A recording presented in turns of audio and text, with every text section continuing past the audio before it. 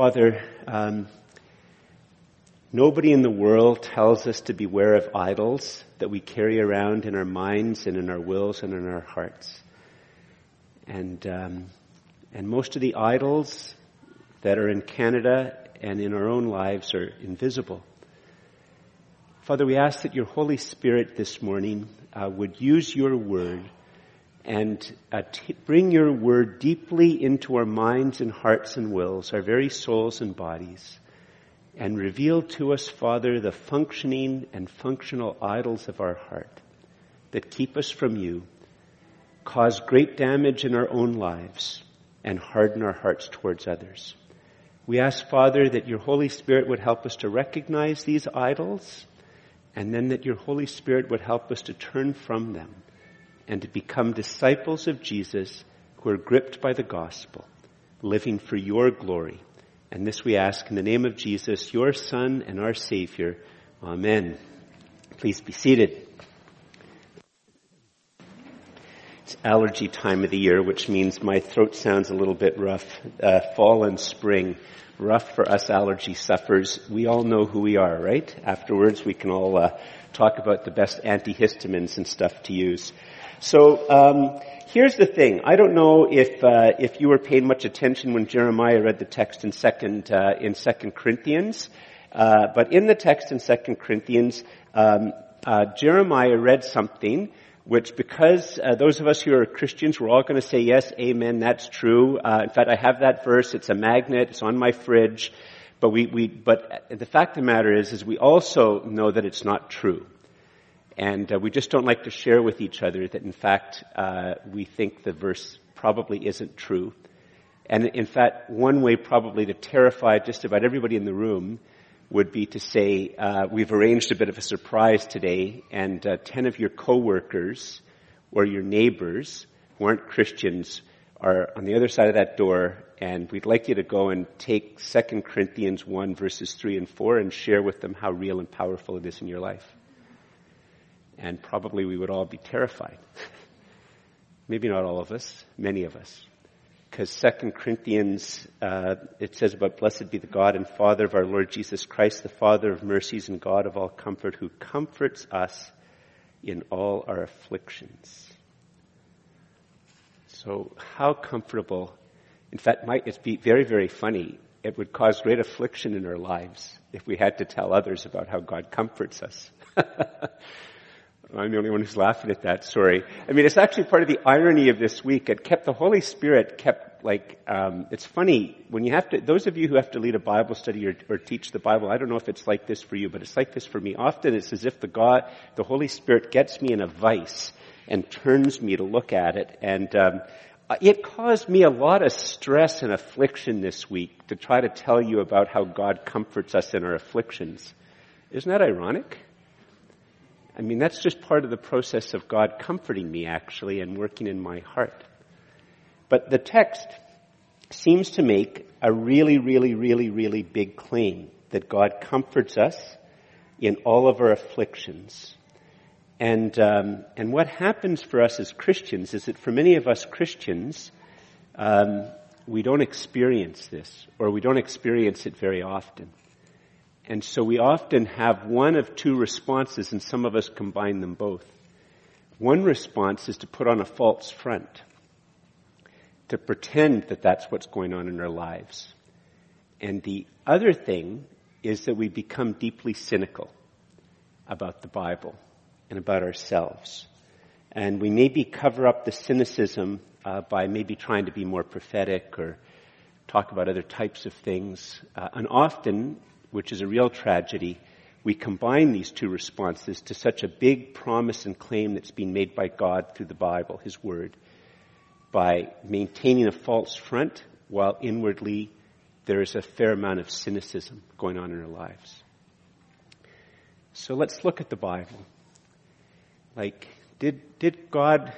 Is God just sort of making one of those whopper exaggerations when He talks about this in His Word? How are we supposed to deal with something that seems to be such a big promise?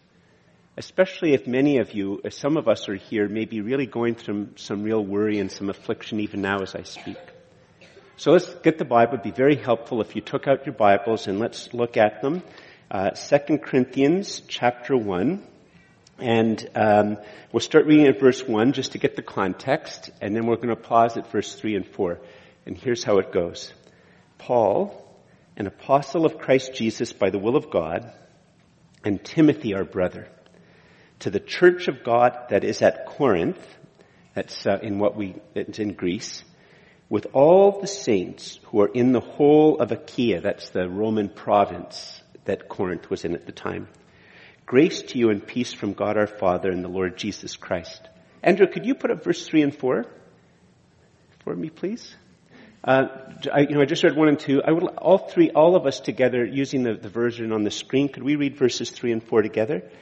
Blessed be the God and Father of our Lord Jesus Christ, the Father of mercies and God of all comfort, who comforts us in all our affliction, so that we may be able to comfort those who are in any affliction with the comfort with which we ourselves are comforted by God.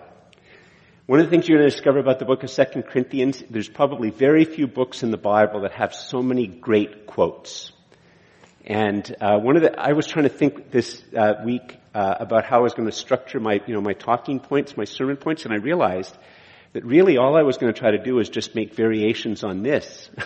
So we're going to say this verse quite a few times because it really is the heart of how Paul introduces the book of 2 Corinthians. And notice the very, very big claims which are made. He is the God of all comfort, who comforts us in all our afflictions. He is the God of all comfort for any type of affliction or suffering or worry or anxiety. And He comforts us in all our afflictions. And it's just as strong in the original language as it is in English. In other words, the claim is made that God is more than adequate, that He is abundantly full of comfort so that any and every type of suffering or affliction that we might do, any type of anxiety that we experience, there is not going to be a single person here or one that we will meet who will have a type of affliction or suffering that when we bring it to God, God will say, gosh, I have no resources to deal with that. It's a huge claim made by the Bible, which I believe, and Christians have always believed, is God's word written.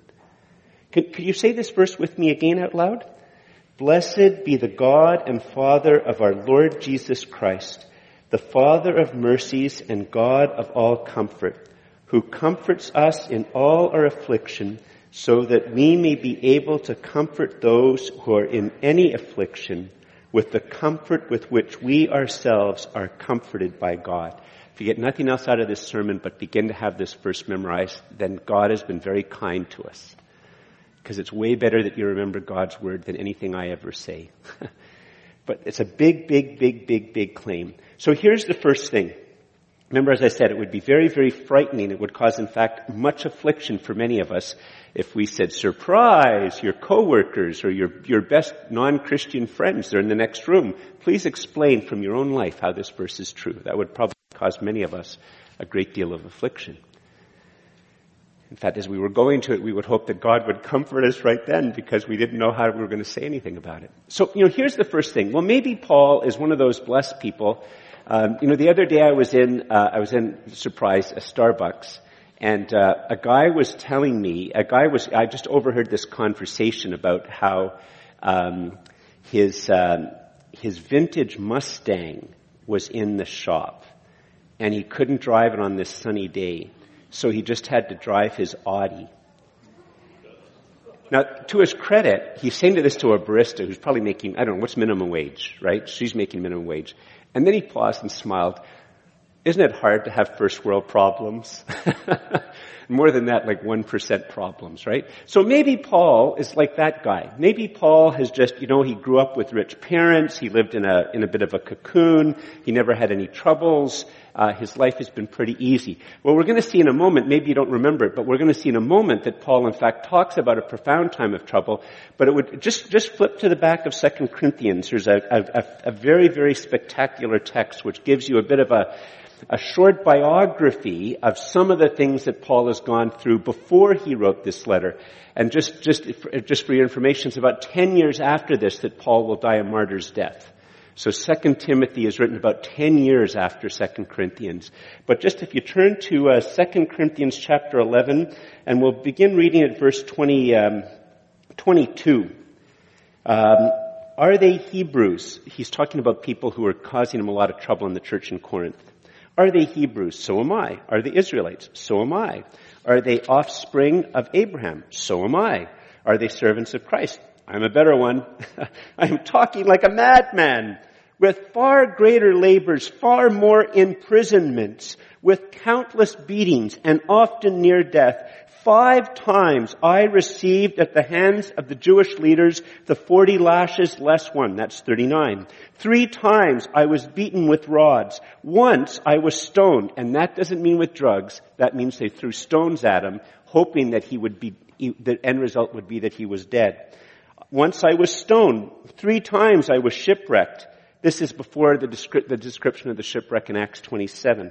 I was stoned. 3 times I was shipwrecked. A night and a day I was adrift at sea, on frequent journeys, in danger from rivers, danger from robbers, danger from my own people, danger from pagans, danger in the city, danger in the wilderness, danger at sea, danger from false brothers, in toil and hardship, through many a sleepless night, in hunger and thirst, often without food, in cold and exposure, and apart from other things, there is the daily pressure on me of my anxiety for all the churches. Who is weak and I am not weak? Who is made to fall and I am not indignant? If I must boast, I will boast of the things that show my weakness. The God and Father of the Lord Jesus, He who is blessed forever, knows that I am not lying. At Damascus, the governor under King Aretas was guarding the city of Damascus in order to seize me. But I was let down in a basket through a window in the wall and escaped his hands. So that's who's writing the letter. So he isn't just a guy whose big problem in life is that his vintage Mustang is in the shop and he has to drive his Audi.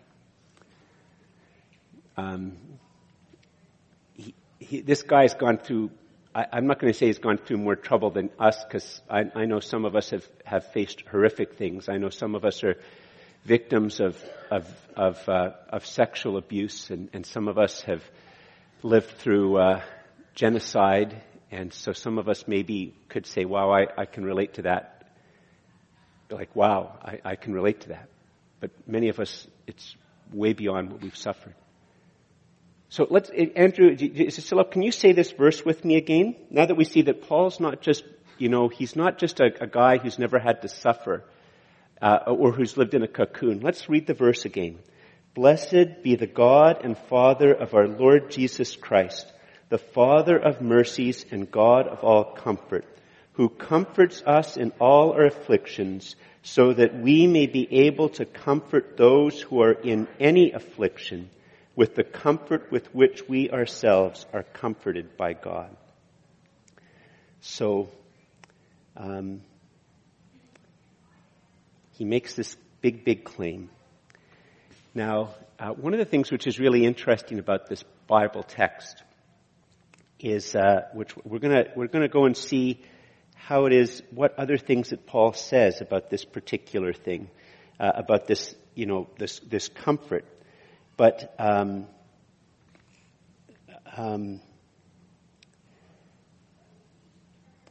we look at this text, and now that we sort of are struck with the fact that Paul actually himself had a hard life, but we still sort of look at this text and say, well, maybe it's going to be all right for George, or maybe George lives this a lot of the time, or maybe those really spiritual people do. And maybe there was a time in my life when I knew God's comfort, but there's been a long time since I've known God's comfort in any type of way like this, which is real. And so we look at this text and think those things. But one of the problems with a cynical reading of the Bible is that it's actually a very, very subtle way for us to stop listening to the Bible at all and exalt ourselves over the Bible. And not maybe think that as the Bible starts to lay out its different truths, that the Bible is confronting us with different questions that we need to ask ourselves. So, the very first question is, where do I turn for comfort? I mean, if there's one thing which is true of human beings, is that human beings, when they're in stress and affliction and suffering, they seek comfort. That's a human problem. It's a human experience. We all seek comfort. Every single person that you will meet today, when they're in affliction, they will seek comfort. But we rarely ask ourselves, where do we actually go to find comfort? And the Bible is going to ask two other questions indirectly in the verses which just follow this. And it's these questions that we now have to listen to the Bible asking us, which are really important for us to understand ourselves and, in fact, to understand the Bible. Look at verse 5. For we share abundantly in Christ's sufferings, so through Christ we share abundantly in comfort too. If we are afflicted, it is for your comfort and salvation. And if we are comforted, it is for your comfort, which you experience when you patiently endure the same sufferings that we suffer. Our hope for you is unshaken, for we know that as you share in our sufferings, you will also share in our comfort. For we do not want you to be unaware, brothers, of the affliction we experienced in Asia. For we were so utterly burdened beyond our strength that we despaired of life itself. Indeed, we felt that we had received the sentence of death. Remember I said that Paul would very quickly, he doesn't wait till 11 to make them realize that this isn't just pious talk, that he himself really has to struggle with something, really, really hard things in his life. Continuing reading. But that was to make us rely not on ourselves, but on God, who raises the dead. He delivered us from such a deadly peril, and he will deliver us. On him we have set our hope that he will deliver us again. You also must help us by prayer, so that many will give thanks on our behalf for the blessing granted us through the prayers of many. Andrew, could you put up the slide, please? 3 questions help reveal the functioning idols of my heart. Where do I go for comfort? What do I rely on? And what do I hope in?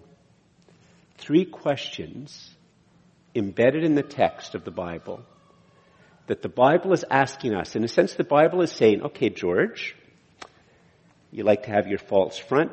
You like to be inwardly very cynical about your inability to change, your inability for God to work in your life, your inability, the fact that, you're not comforted like this, the way the Bible's talked about, the cynicism that leads to a type of weakness and flaccidness in terms of dealing with other people, the type of superiority you in fact have over my word. And okay, George, that's going on. I have 3 questions for you, George.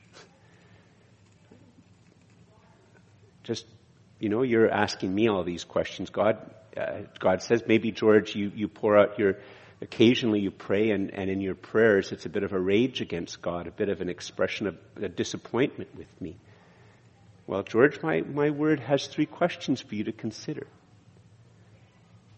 3 questions that the Bible uses, the Bible in fact asks, that help reveal the functioning idols of my heart. Where do I go for comfort?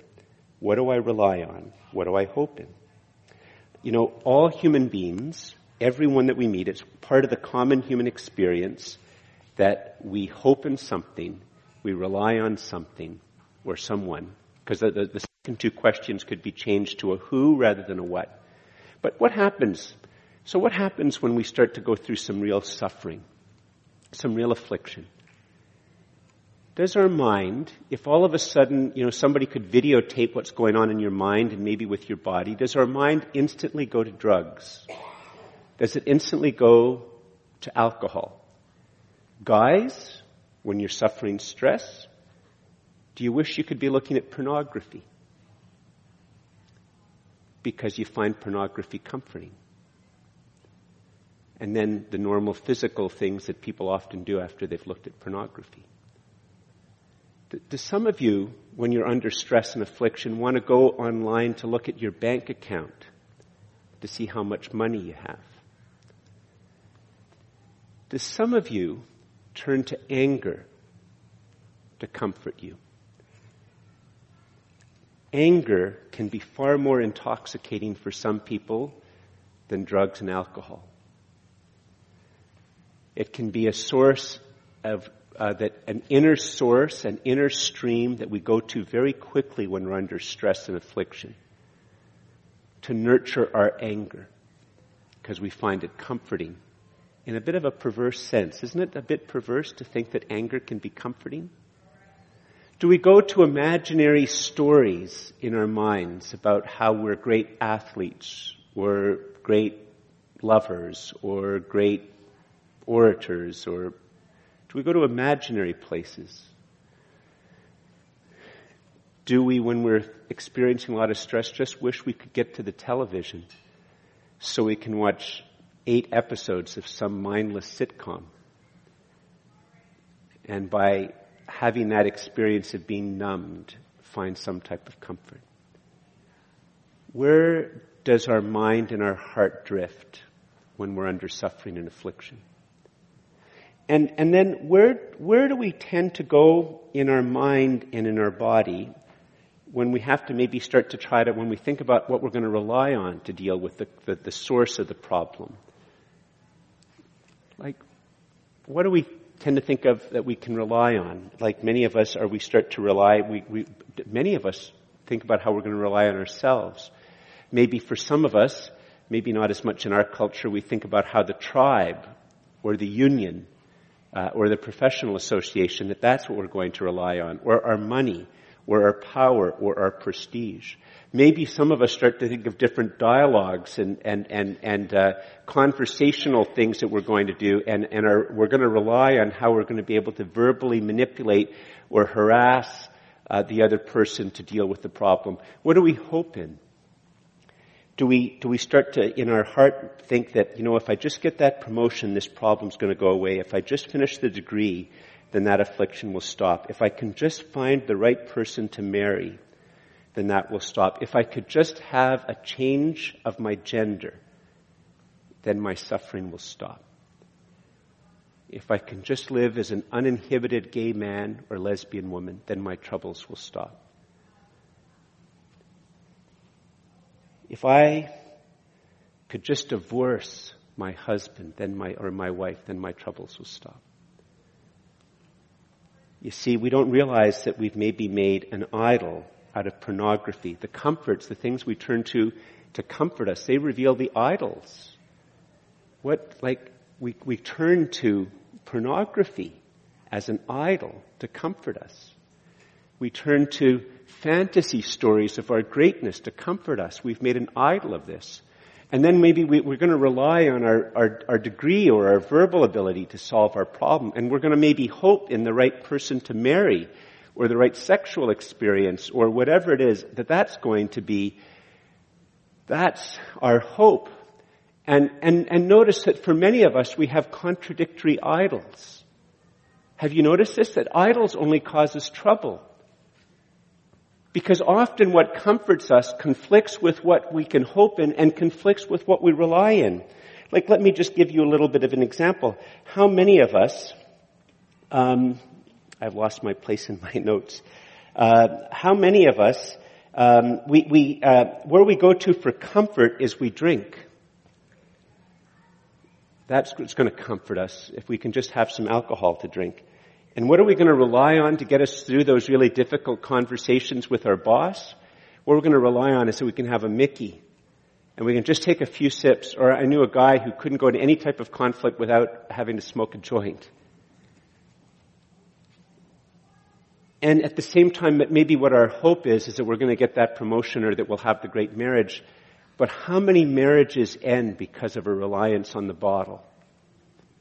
The very thing that's going to bring us comfort wars against our hope. How many people get demoted or lose their job because they go to the bottle? The idol that they worship, that we worship to comfort us, is the very same thing that robs us of the idol which is our hope. We lose the job because of the bottle. How many of us that suffer, and the comfort we find is in anger. And what we rely on is all of those types of conversations that are going on in our head about how we're able to get that person and put them in their place. And that's the thing that goes through our mind. And that's the thing that we're going to rely on, at least in our own mind. And yet that it ends up that we don't get the job that we hope for because that anger and those verbal patterns, they come out in our job place and nobody wants to give you the promotion.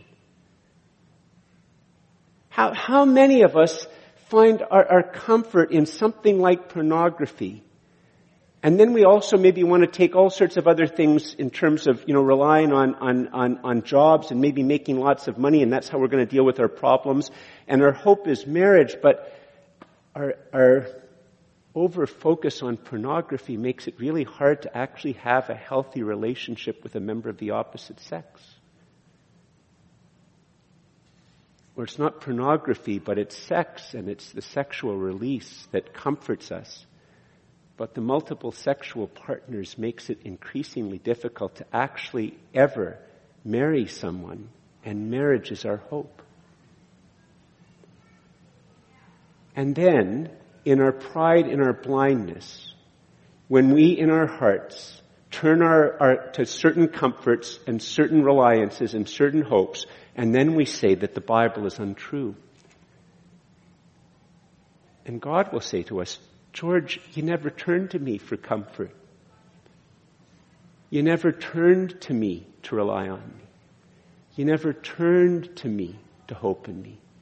You've spent all your time with your idols. And George, your idols are ruining your life. And God doesn't say this to us in anger. He says it to us with tears. He says, George, don't you realize that I am the Father of all mercies and the God of all comfort? Don't you realize that I sent my Son to earth, knowing who you are and what you're like, and knowing fully who you are, I sent my Son to earth to die in your place. And don't you know that I raised him from the dead? That death has been defeated and so has sin. So why don't you hope in me? Why don't you rely on me? Could you put the 2 Corinthians text up again, please? Could you read it with me again together? Blessed be the God and Father of our Lord Jesus Christ, the Father of mercies and God of all comfort, who comforts us in all our afflictions, so that we may be able to comfort those who are in any affliction with the comfort with which we ourselves are comforted by God. The other thing that our idols do, because we might still say that. I mean, two weeks ago we talked about Amos 8, and Amos 8 had this powerful image of people dying of starvation and dying of thirst. And the powerful image was a tragic image. It was an image of people dying of hunger and dying of thirst while they were surrounded by food and drink. And in that particular vision, it was because these as a people were constantly telling God to be quiet and to be silent. And God eventually gave them what they wanted. And so while they were surrounded by God's word, and it was easily available for them, and it was true food and true drink, they could no longer hear it. And in their frantic activities to deal with the fact that they were dying of hunger and dying of thirst, they could not realize that God could feed and provide drink for them, and it was right there. They were dying amidst plenty. The other thing that idols do is they make it hard for us to recognize God's comfort because of the nature. Like, what is it that we get when we go to a bottle or drug?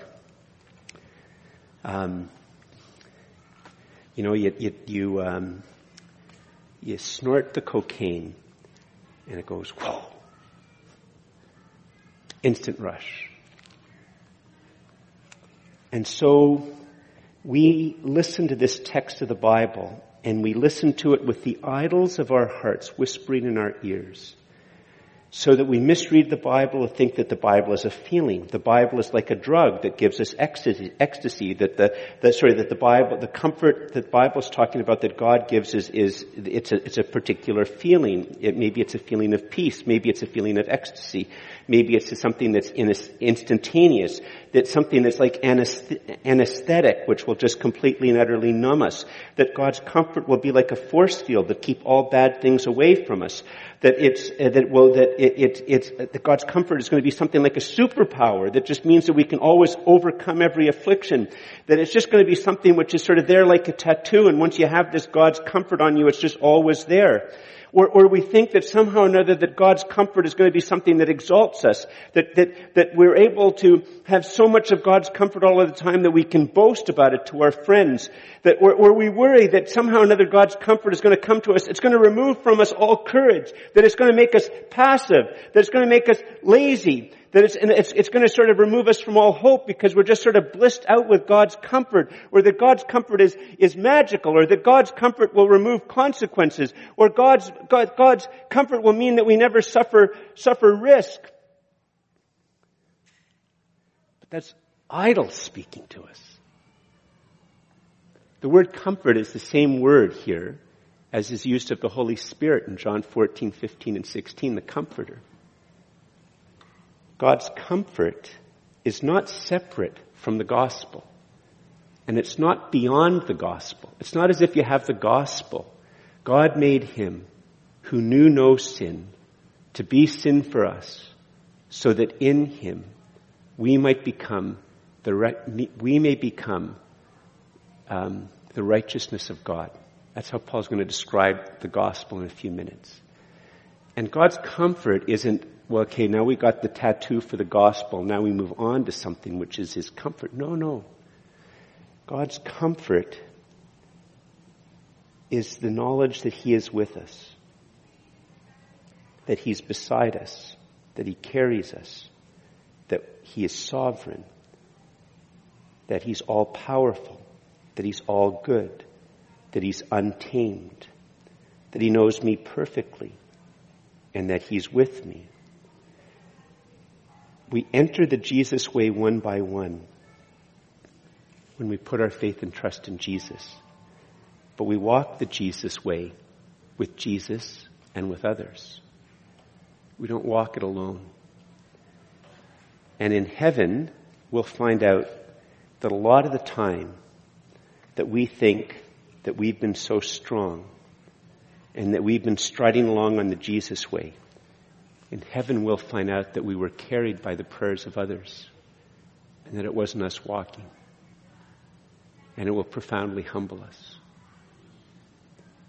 And once we're gripped by the gospel and learn to pray for others, others will maybe find in heaven that those times that they thought that they were most strong in walking the Jesus way is they were carried by you, by your suffering for them, by your intercession for them, by your financial help for whatever way. And God has no comfort apart from himself. And he makes us know himself known and reconciles us to him through the cross. That Jesus, seeing who we are perfectly and completely, with absolutely no illusions about who and what each of us are, knowing each idol that we have in our heart, and especially knowing those unrecognized idols that we have in our heart, that he came and lived a sinless life in fellowship with God and dies upon the cross, God made him to be our representative. God made him who knew no sin to be sin for us. That on the cross, all of our idolatries, all of our shame, all of the wrong things we've done, all of the good things that we failed to do, all of those were laid on him. God made him who knew no sin to be sin for us. And he takes into himself all of the things that we've done wrong. God made him who knew no sin to be sin for us, so that in him, when we put our faith and trust in him, we put our hands in his, and he comes into us to live within us, and we come into him to live in him. God made him who knew no sin to be sin for us, so that in him we might become the righteousness of God. That on the cross, Jesus, knowing everything there is to know about us, not only took away and paid the penalty and the price for everything that we've done wrong, but his perfect standing in righteousness with the Father is offered to us. And his act upon the cross that we receive by faith is what makes us right with him.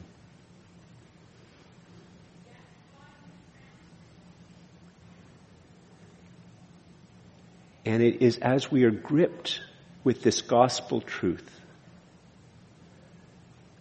that we can both be shocked and humbled by God's word to realize that even though we think we're a devout Christian, we have many idols in our heart and have turned far from him.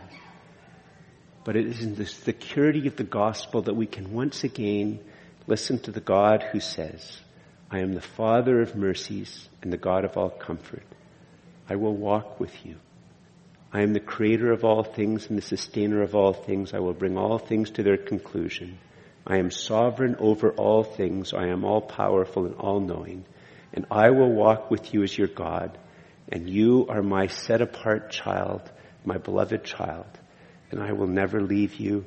I will never forsake you. You can pour out your heart about everything that's going on.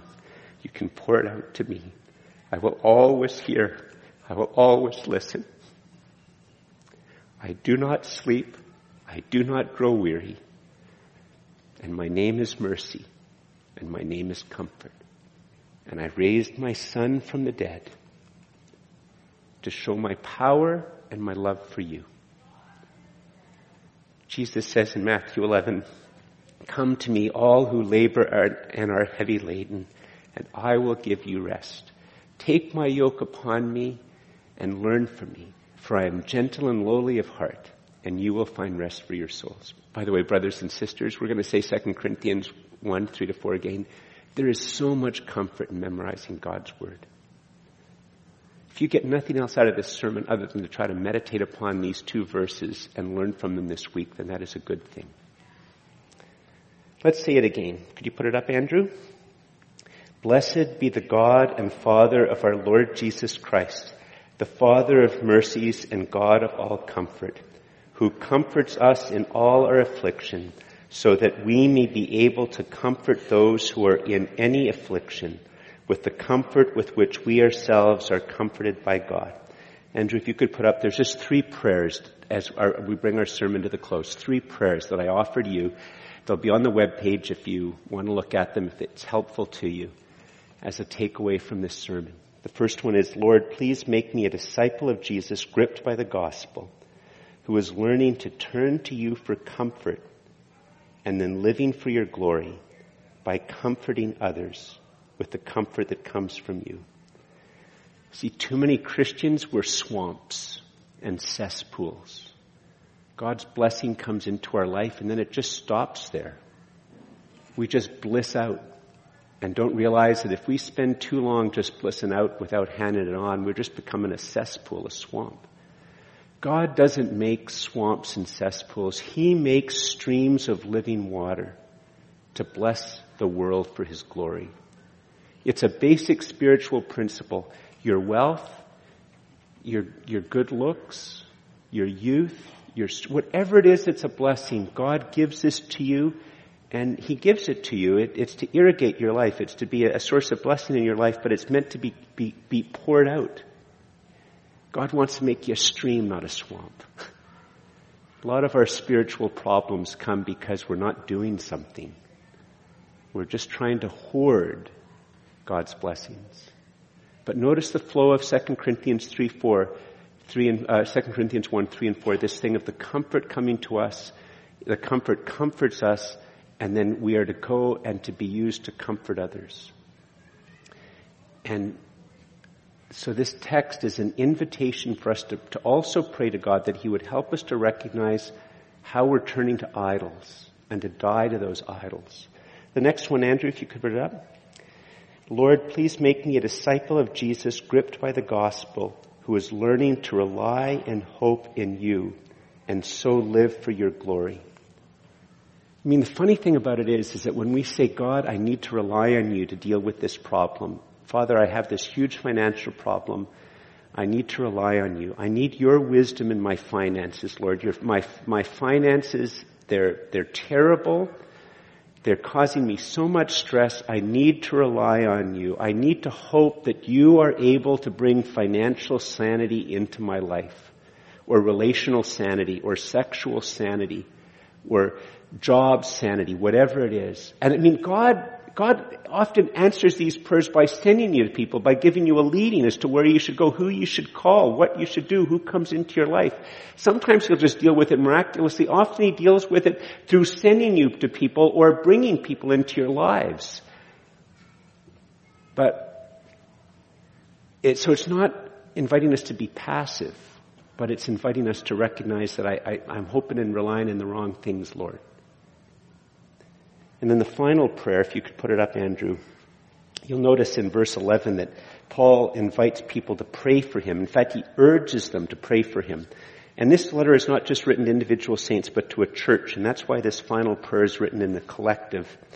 It says, Lord, please make us disciples of Jesus, gripped by the gospel, who are living but for your glory, by learning to pray for others every day in every way. What the text is calling us to, through the perspective of the gospel, that as the gospel becomes more real to us, as we think upon it, as it grips us, as it becomes the ground on which we stand, as it becomes the lens by which we see and understand the world and hear God's word, that it will begin to shape us in certain ways. It will begin to push us into certain things. It will draw us into certain things. And one of the things it will do is to deliver us from our preoccupation with ourselves to realize our great need to pray for others. And that this is a work that God is to do in us as individuals and as in the church. I invite you to stand.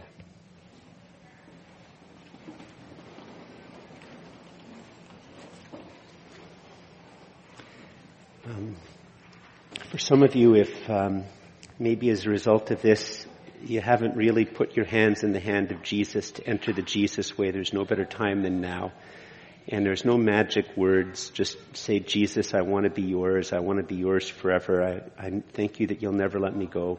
Thank you for what you did on the cross. It doesn't matter if there's some special... there was a time in my Christian life I would worry that I hadn't got the exact right words of the sinner's prayer right. And it caused me affliction. Forget about it. Just cry out to the Lord. Do you want to be His? And further, as God has worked in us in different ways that we have to maybe call out to Him. Let's just bow our heads in closing.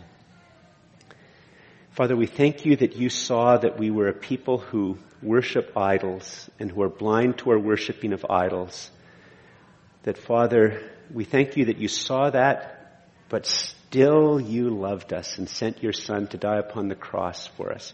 We thank you, Father, that your Son in His perfect life and His death and His resurrection, that He is your power to make ordinary human beings like us right with you when we receive it by faith.